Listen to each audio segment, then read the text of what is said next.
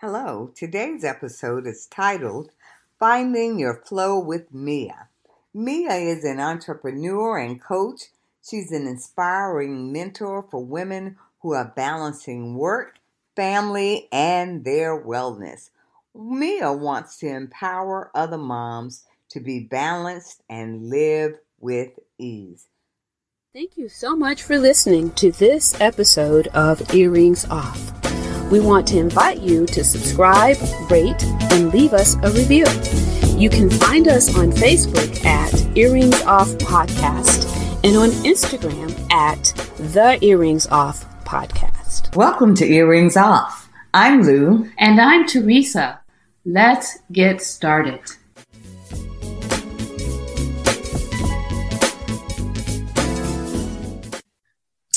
Hello, Mia, and welcome to Earrings Off. Hi, thank you so much for having me here today. It's so fun to be with two hosts. Yeah. I hope you say that in a few minutes, Mia. So we're going to jump right into the interview. If you would just start by telling us a bit about your business, Plan Simple. Yeah.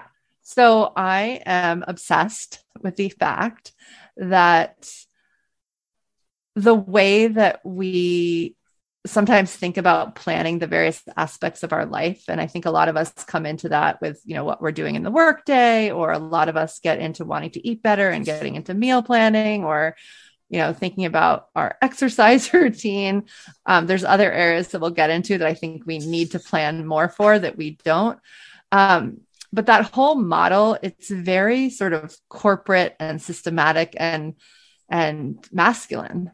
And so I have found that as I have embarked on goals that I thought were kind of impossible and was really committed to not being a woman who, I have 3 kids. So, and I was just committed to not being somebody who was running around like a chicken with my head cut off.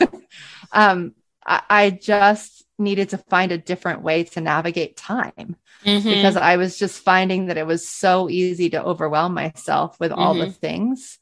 And I just don't think any of us need to be that way. So that was sort of that's how I got into what I'm doing. That's why I'm doing what I'm doing right now. But the journey was like a little more, I'm sitting here. No one can see what my fingers are doing, but the journey was a little bit more winding. She's doing a circular motion for the audience. It's sort of a zigzag. It's going all over the place. Exactly. I can help you out with that. Yeah. And so it started when I was doing something totally different. Actually, I was a graphic designer and I had my 3 little kids, and I sort of had checked off a lot of boxes that I thought I was supposed to have checked off at that point. And I was one day just reflecting on the fact that I had a lot of cups of coffee and that I was exhausted. Yeah. Even though caffeine was supposed to make you not exhausted. And that I just felt bad that I was exhausted and that I had all these things that I felt I should be grateful for. And somehow that led me to upgrading my health. Like it led me to food. So what is Plan Simple now actually started off as Plan Simple Meals. And because it came out of a journey that I took to lose some weight, 60 pounds to be exact, and changed the way I ate. I didn't really know about vegetables. If you had told me to get kale, I kind of probably would have been overwhelmed at that point. If you had told me to go get it at the supermarket, because I'm not sure I would have known exactly which green leaf that was. Wow. So it started off with that. And I wrote a book about food actually. But when I took that book out into the world and met thousands of women over and over again, everybody knew more about food than I did. And I had just written a book about it. And I realized that they still weren't treating their bodies the way that they wanted to, and that had a lot more to do with time than figuring out what kale was at the grocery store, which had been my dilemma. So yeah. Well, I'm looking forward to this conversation because I need to know how you figured it all out. I don't know that I still have, but one day at a time, right? That's part of it. Yeah. Yeah. Yeah. So, Mia, how specifically can we each have it all? And of course, to each one of us, having it all means something different. But Yeah. what do you mean when you say, how can we have it all? Yeah. So, I mean, I think what you just said is super important. First of all, that what like having it all and what we might want is really different for all of us. And that sounds really obvious, but I don't know. Like that was really my dilemma at the time that I decided to get healthy was I had all of what I thought I was supposed to have, which actually didn't really resonate with what I actually wanted. So I definitely want to point out that piece. Right. And then I'm going to go to an Oprah quote, which is Oprah says that you can have it all, but just not all at once. And so that was really like, I feel like, yeah, of course, we just have to dream big enough about what we want. And then why I'm so infatuated with planning is because we just need a map. We just need a plan to get there.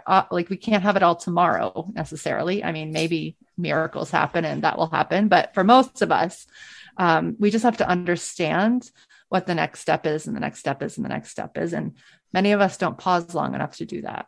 Right. So, yeah.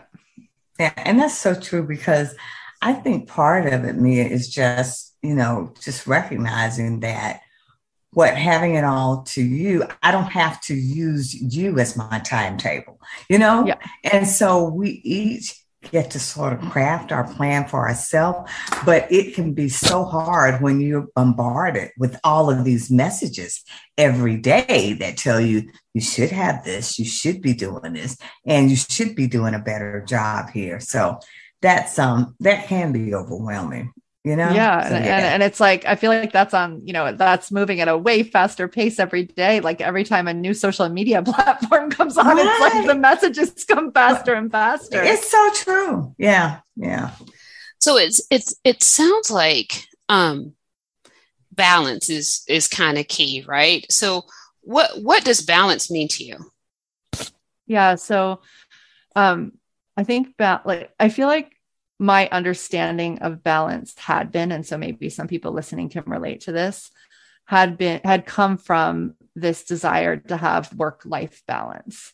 And I feel like that gets shown to us as time, right? So it's like, I have this 8-hour job.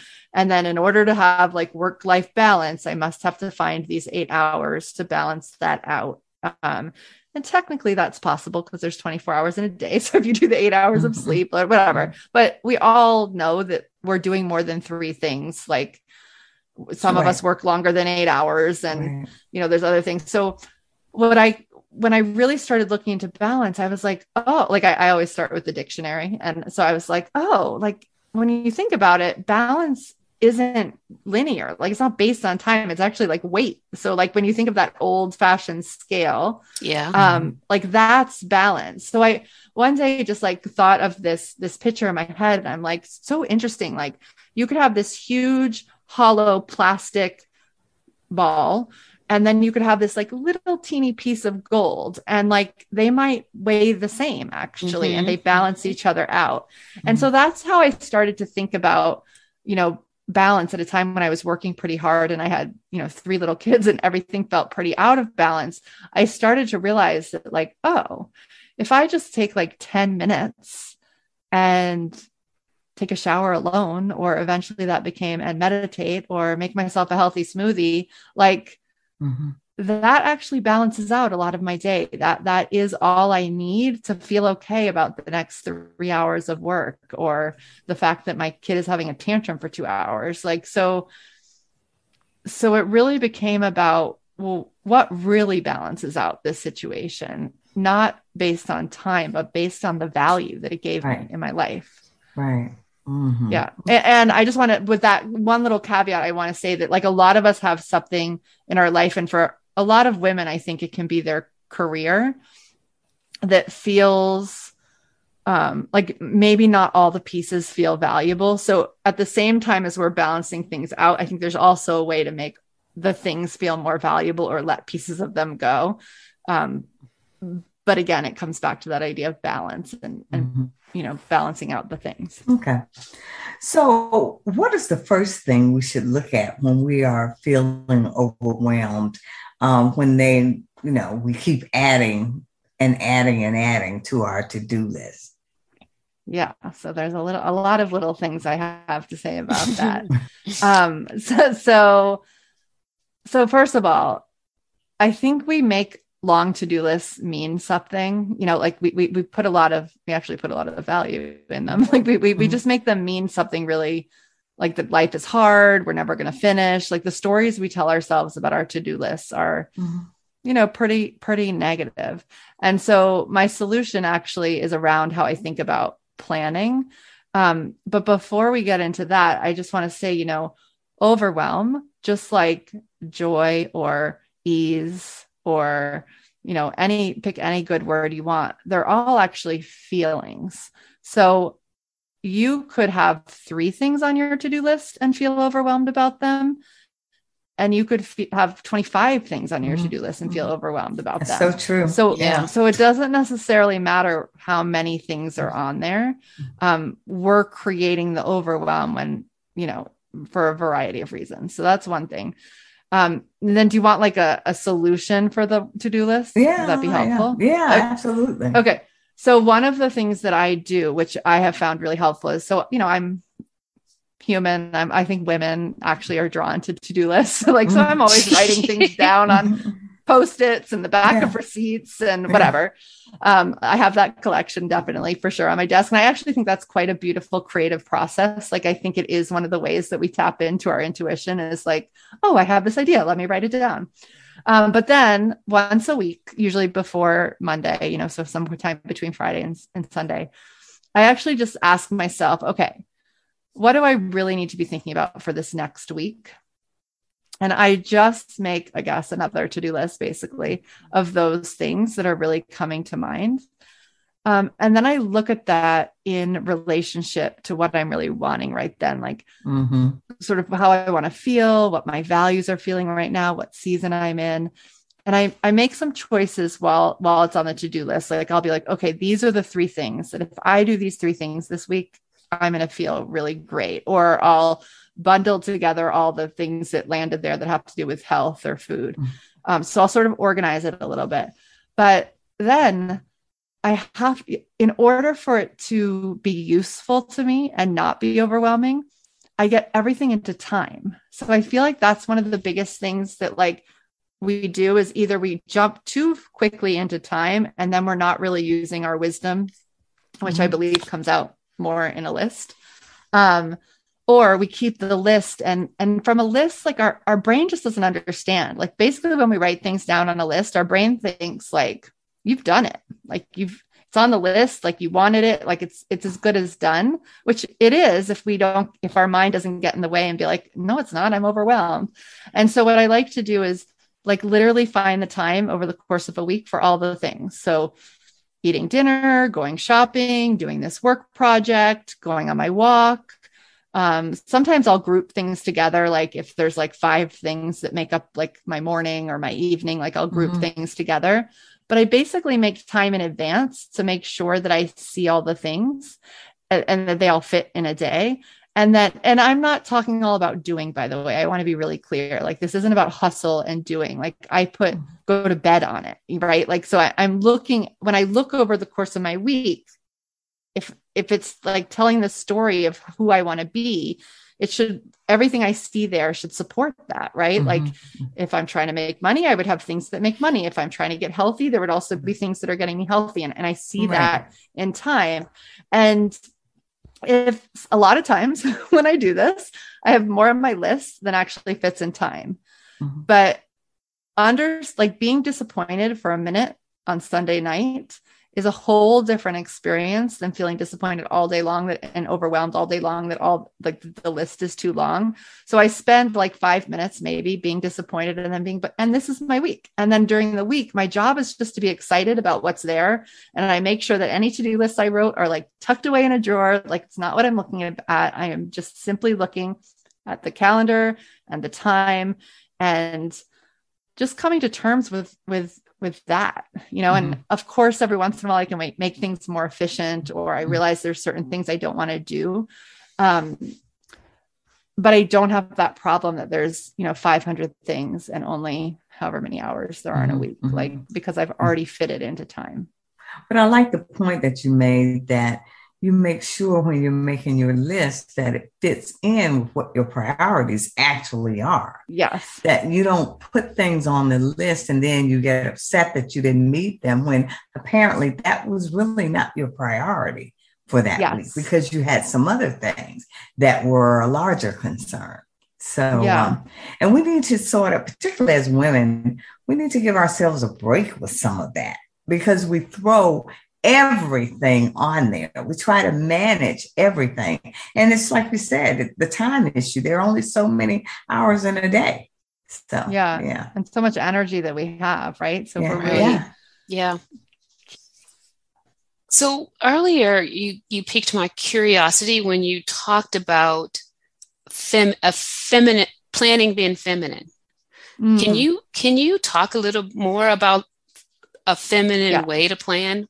Tell us about that. Absolutely. Absolutely. So, I mean, planning actually in itself is quite a masculine, like the part of calendaring is quite masculine. And I think that that's, possibly what's caused us some problems as women. I mean, technically the history of the planner is it was created like in Civil War times when men were coming back from war, and were, for the first time in this history, were like, weren't coming back to work that they knew they needed. So it was really about work and how to figure out what to do next with work. And before that, they had sort of inherited what they were doing or whatnot. And it was just a very different thing, but it definitely wasn't meant for a woman who was like, I mean, those guys were not thinking about what their kids were eating at night or the relationship with their wife, even probably, like they weren't thinking about any of these things. Right. And Mia, I read that on your website, that point that you made. And I thought, you know what, that is dead on.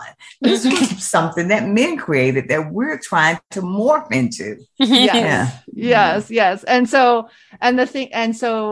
the part that I think is really important, and I've noticed just having worked with a lot of women, is that a lot of times if we sit down to plan, whether that's like meal planning or planning our week or whatever it is, we end up looking at this like this structure, and then we like lose our creativity. And the feminine quality, I think, is creativity. It's intuitive. It's like grounded. Like we're so smart. Like we get these ideas out of nowhere to, eat in this certain way, or go to this certain exercise studio, or work on this certain project, or respond to a person in a certain way.